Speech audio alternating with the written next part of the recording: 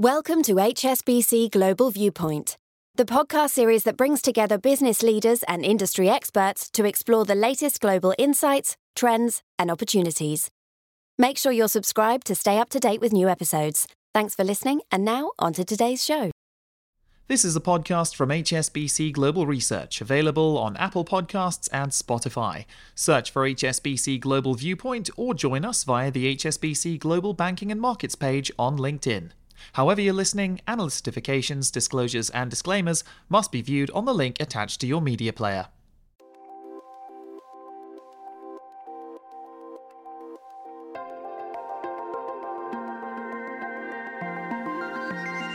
Welcome to Under the Banyan Tree, where we put Asian markets and economics in context. I'm Harold van der Linde, Head of Asian Equity Strategy at HSBC here in Hong Kong.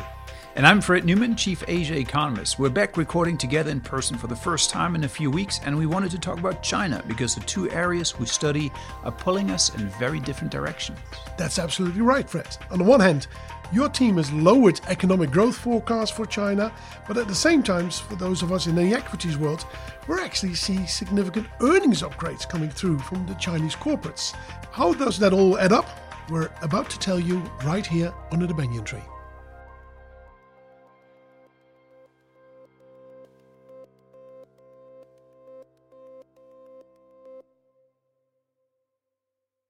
Let's start with some numbers to back up what we were just saying in the intro. Recently, my team and I revised down our estimates for Chinese growth for the year to 5.3% from 6.3% off the back of disappointing data following the post-COVID reopening. But at the same time, in my world, and that's the equities, consensus earnings, so that's all the earnings generated by hundreds of analysts across the street, they've actually seen numbers going from 20% for Chinese companies this year, much higher. It's about 27 at the moment. So Fred, let's kick off with the macro side. What's happening in China? Well, the economy is slowing, no doubt about it. Second quarter numbers have again progressively softer, actually, between April and June. And that was after a fairly strong start in the first quarter. So it looks as if the economy is now, having peaked already in the cycle, starting to slow, and it's starting to slow really across sectors. We see the housing market slow, we see consumer spending a bit wobblier. Of course, the export side is not happening, and even infrastructure spending is slowing at this point. And that's why you see policymakers bringing in stabilization measures. It's probably too much to call them stimulus measures, but they're stabilization measures they're rolling out. But nevertheless, we actually recently downgraded GDP growth for this year, just given how weak the data was recently. But, the economic outlook is challenging. That, of course, doesn't always mean that the equity market follows what the economist or the economics is indicating. So how has the equity market been? And obviously the headlines are not terribly encouraging, are they? No. We had a good start to the year, but after, say, mid-February, the realization started to come in that, yes, actually, maybe that momentum is slowing, just as what you mentioned. Since then, we've seen the equity market slide. I wouldn't say that it's really collapsed in the sense that we're back to the levels we had last year, but it is slightly lower. There's been a bit of a distinction between what happened in Shanghai and Hong Kong because the dynamics between these markets differ a bit. In Hong Kong, global factors such as global bond yields and what happens with US interest rates are important. That is much less so in Shanghai. But the interesting thing is that if I look at some of the underlying economic indicators that we look at, such as earnings growth, they've actually held up reasonably well. And that might be one of the reasons why it hasn't slid so much as if you would look at the macro numbers. So let's unpack that a little bit. So if I look at the housing market, which is so important for the Chinese economy still, a lot of the weakness in the overall economy can be traced to a still wobbly housing market. In fact, we see housing sales slide again after having peaked around March. They got progressively worse in April, May, and June. We see new housing construction being very weak. And of course, the weaker housing market is weighing on consumer spending, but it's also weighing on infrastructure spending because, of course, local governments need the revenue from there. It's weighing on heavy industry, less steel demand, for example, coming through. So it's connected to most of the economy. So really, it's one of the key kind of drivers or kind of weights around the Chinese economy that kind of hold down the economy. But if you look at earnings in the economy, where is actually better earnings coming through?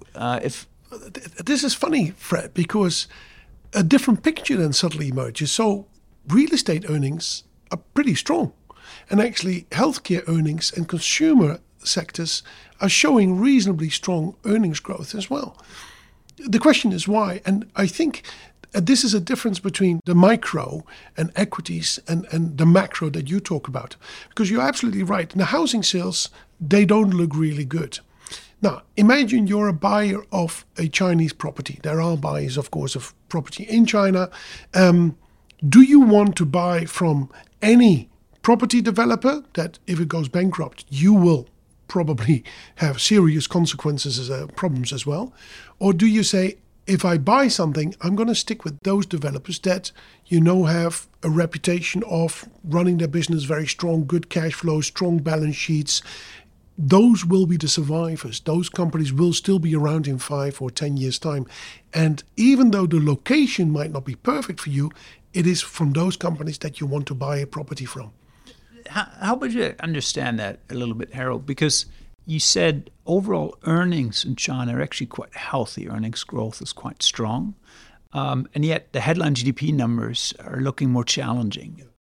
And then you said in some sectors, you essentially have some companies that still do better than others. But from an aggregate perspective, is the high earnings then accounted for by the fact that we have actually some of the weaker companies exit the index, and therefore we have higher earnings come through for the survivors, if you will? Or is the profit so strong among the stronger companies that offset the weaker earnings in the other companies? Well, it's a bit of both, to be honest. So first of all, I only look at a small part of China. You look at the whole of China. And it turns out that smaller part of China is simply doing better than the whole. So that's one thing. The earnings numbers in China this year actually look pretty strong. And if you compare it with what those numbers were 3 months ago, it's actually gone up. Right at the time when you as an economist were downgrading your GDP forecast. So there's clearly a dichotomy, a disjunction here. And I think a lot of it can be explained by first that we only look at a small part of the overall economy, and that part tends to be the better quality companies that now really are consolidating those industries. And maybe this is becoming one of the bigger themes over the next couple of years, that yes, the macro doesn't look so good, but the micro actually starts to improve. Yeah, and I think it's worth reiterating that point. If you look at one widely cited number out of China that we see cited in newspapers, for example, is national profit growth. China actually publishes a number, and profit growth overall has actually declined quite significantly because there's still smaller enterprises in China that are suffering from weaker growth. And of course, that is reflected in the aggregate number, and that poses challenges for bank lending, for example. It poses challenges for employment growth. And so that's where some of the dichotomy comes in, because really the equity market represents a smaller, high-quality part of the economy, and there the profit dynamics may be different. Now, one question, though, is if the earnings are not so bad for listed companies, why is then the index itself not, performing better? Because if we look at performance of the overall market, surely it's fair to say that China has lagged so far. That's absolutely right. So, first of all, earnings are not the only driver, right? It is the confidence in those earnings, for example, that's a matter as well. Also, of course, what happens with discount rates and interest rates and these sort of things is really important, in particular for the Hong Kong listed companies I mentioned earlier on. But we need to see that confidence in the earnings coming through, and maybe an understanding that there might be a disjunction here. And remember, when China's economy was going gangbusters about, say, 10 years ago and had really high economic growth rates, the stock market didn't perform so well because everybody wanted to be in China, and every CEO of every company in the world needed to have a China strategy. So it was highly competitive, and that's maybe the opposite is taking place now. Nobody really wants to be there. I mean, companies have a China plus one strategy. The private sector is not really investing. And therefore, you get suddenly a very different industry dynamic at play, consolidation. And in terms of, do we have other examples of countries where you see slowing economic growth, but you see actually an improvement in earnings, partly because of the micro developments you're describing? So, do we have other examples across Asia where you have economy slow and you see the earnings improve?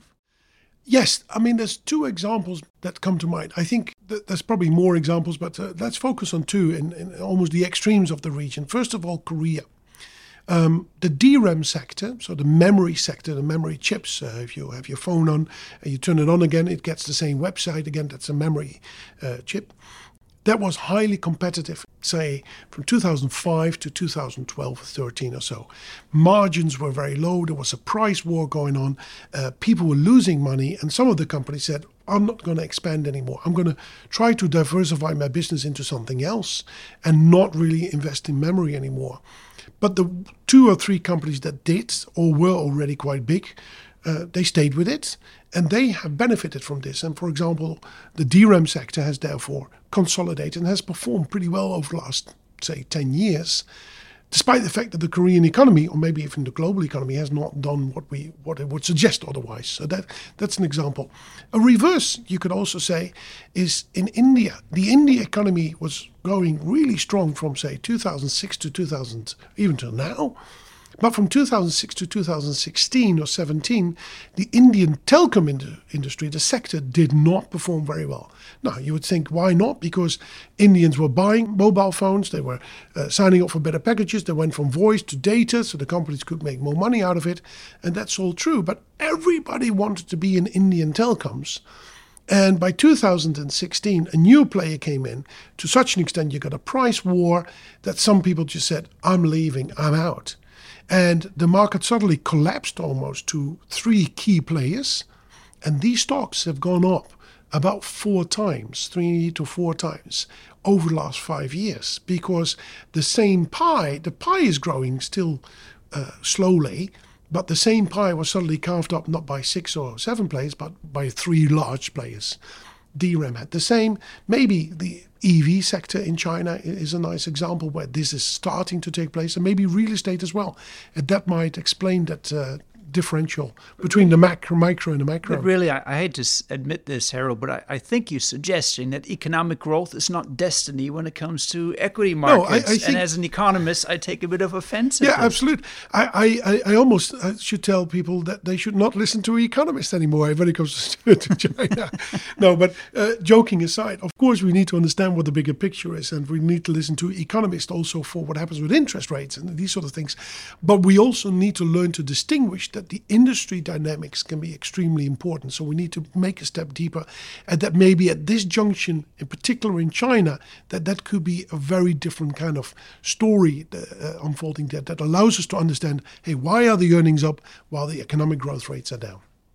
Well, you heard it here, ladies and gentlemen. We have Harold van der Linden suggesting that there's some worth listening to economists every once in a while. But don't forget to listen to the strategists as well. So I think that's an extremely important point to make here, that we do have Chinese economic growth slowing, but sometimes the headlines obscure some of the more positive stories that are occurring in terms of individual sectors, profit generation, etc. And so we're perhaps in a period now where markets are driven by extreme macro considerations, and sometimes in a cycle, the micro stories get buried in these headlines, and ultimately the market then tends to kind of sort through the rubble and then look at the micro stories again. But that's maybe a bit further out. No, and this is, I think, one of the advantages of the Chinese market that is so big that you can actually say, okay, I'm going to ignore these sections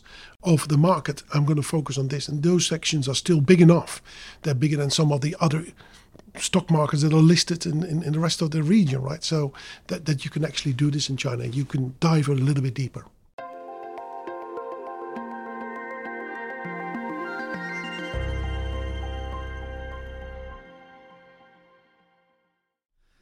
So, Harold, we're finally back together, recording our Under the Banyan Tree together after a few weeks on the road. And where did the journeys take you? Well, actually, quite a few places. I went first to the Netherlands, see family and my son.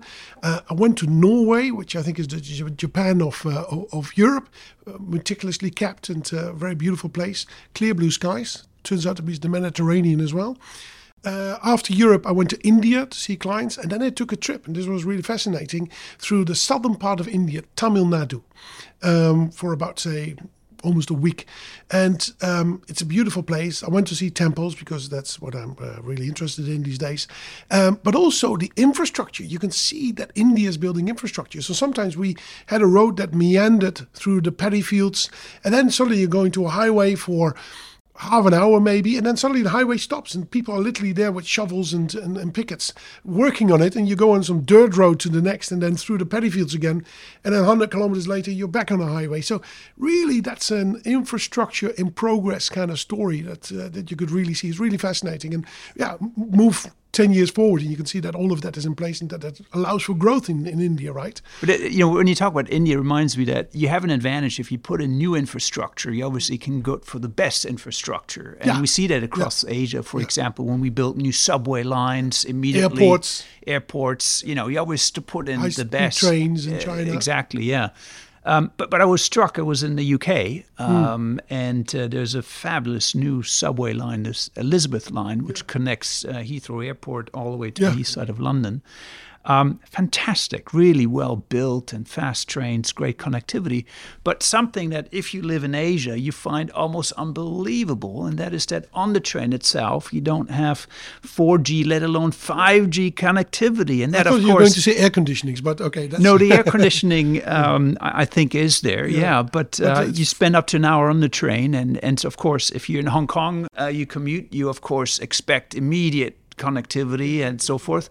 But it's not on the line. It's not on the line. So I would put that under the list of in progress yes. as well. Are they building on that? Are they working on that, improving that, or? So apparently there are plans to roll it out. It's available on the platforms now, but not yet on the train itself. And that's where you see passengers every time when the car rolls into a station, frantically trying to update their emails, and then so we'll go back into the tunnel. Download it all, and then you can actually digest and read it. Maybe you're actually hoping for the train to stop a little bit longer at each station, so you get that connectivity. But certainly that's in progress. But nevertheless, it's a wonderful, wonderful subway line. In addition to the London transport network, certainly makes life easier.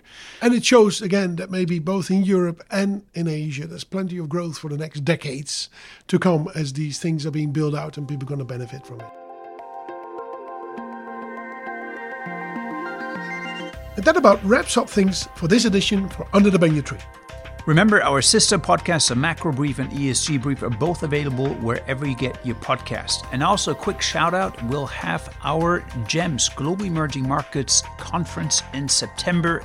It'll be online. HSBC clients certainly welcome to sign up. We'll put out the schedule in a few weeks, so please put that into your calendar. Give those other podcasts a listen, and we'll be back again, same time next week. Thank you for joining us at HSBC Global Viewpoint. We hope you enjoyed the discussion. Make sure you're subscribed to stay up to date with new episodes.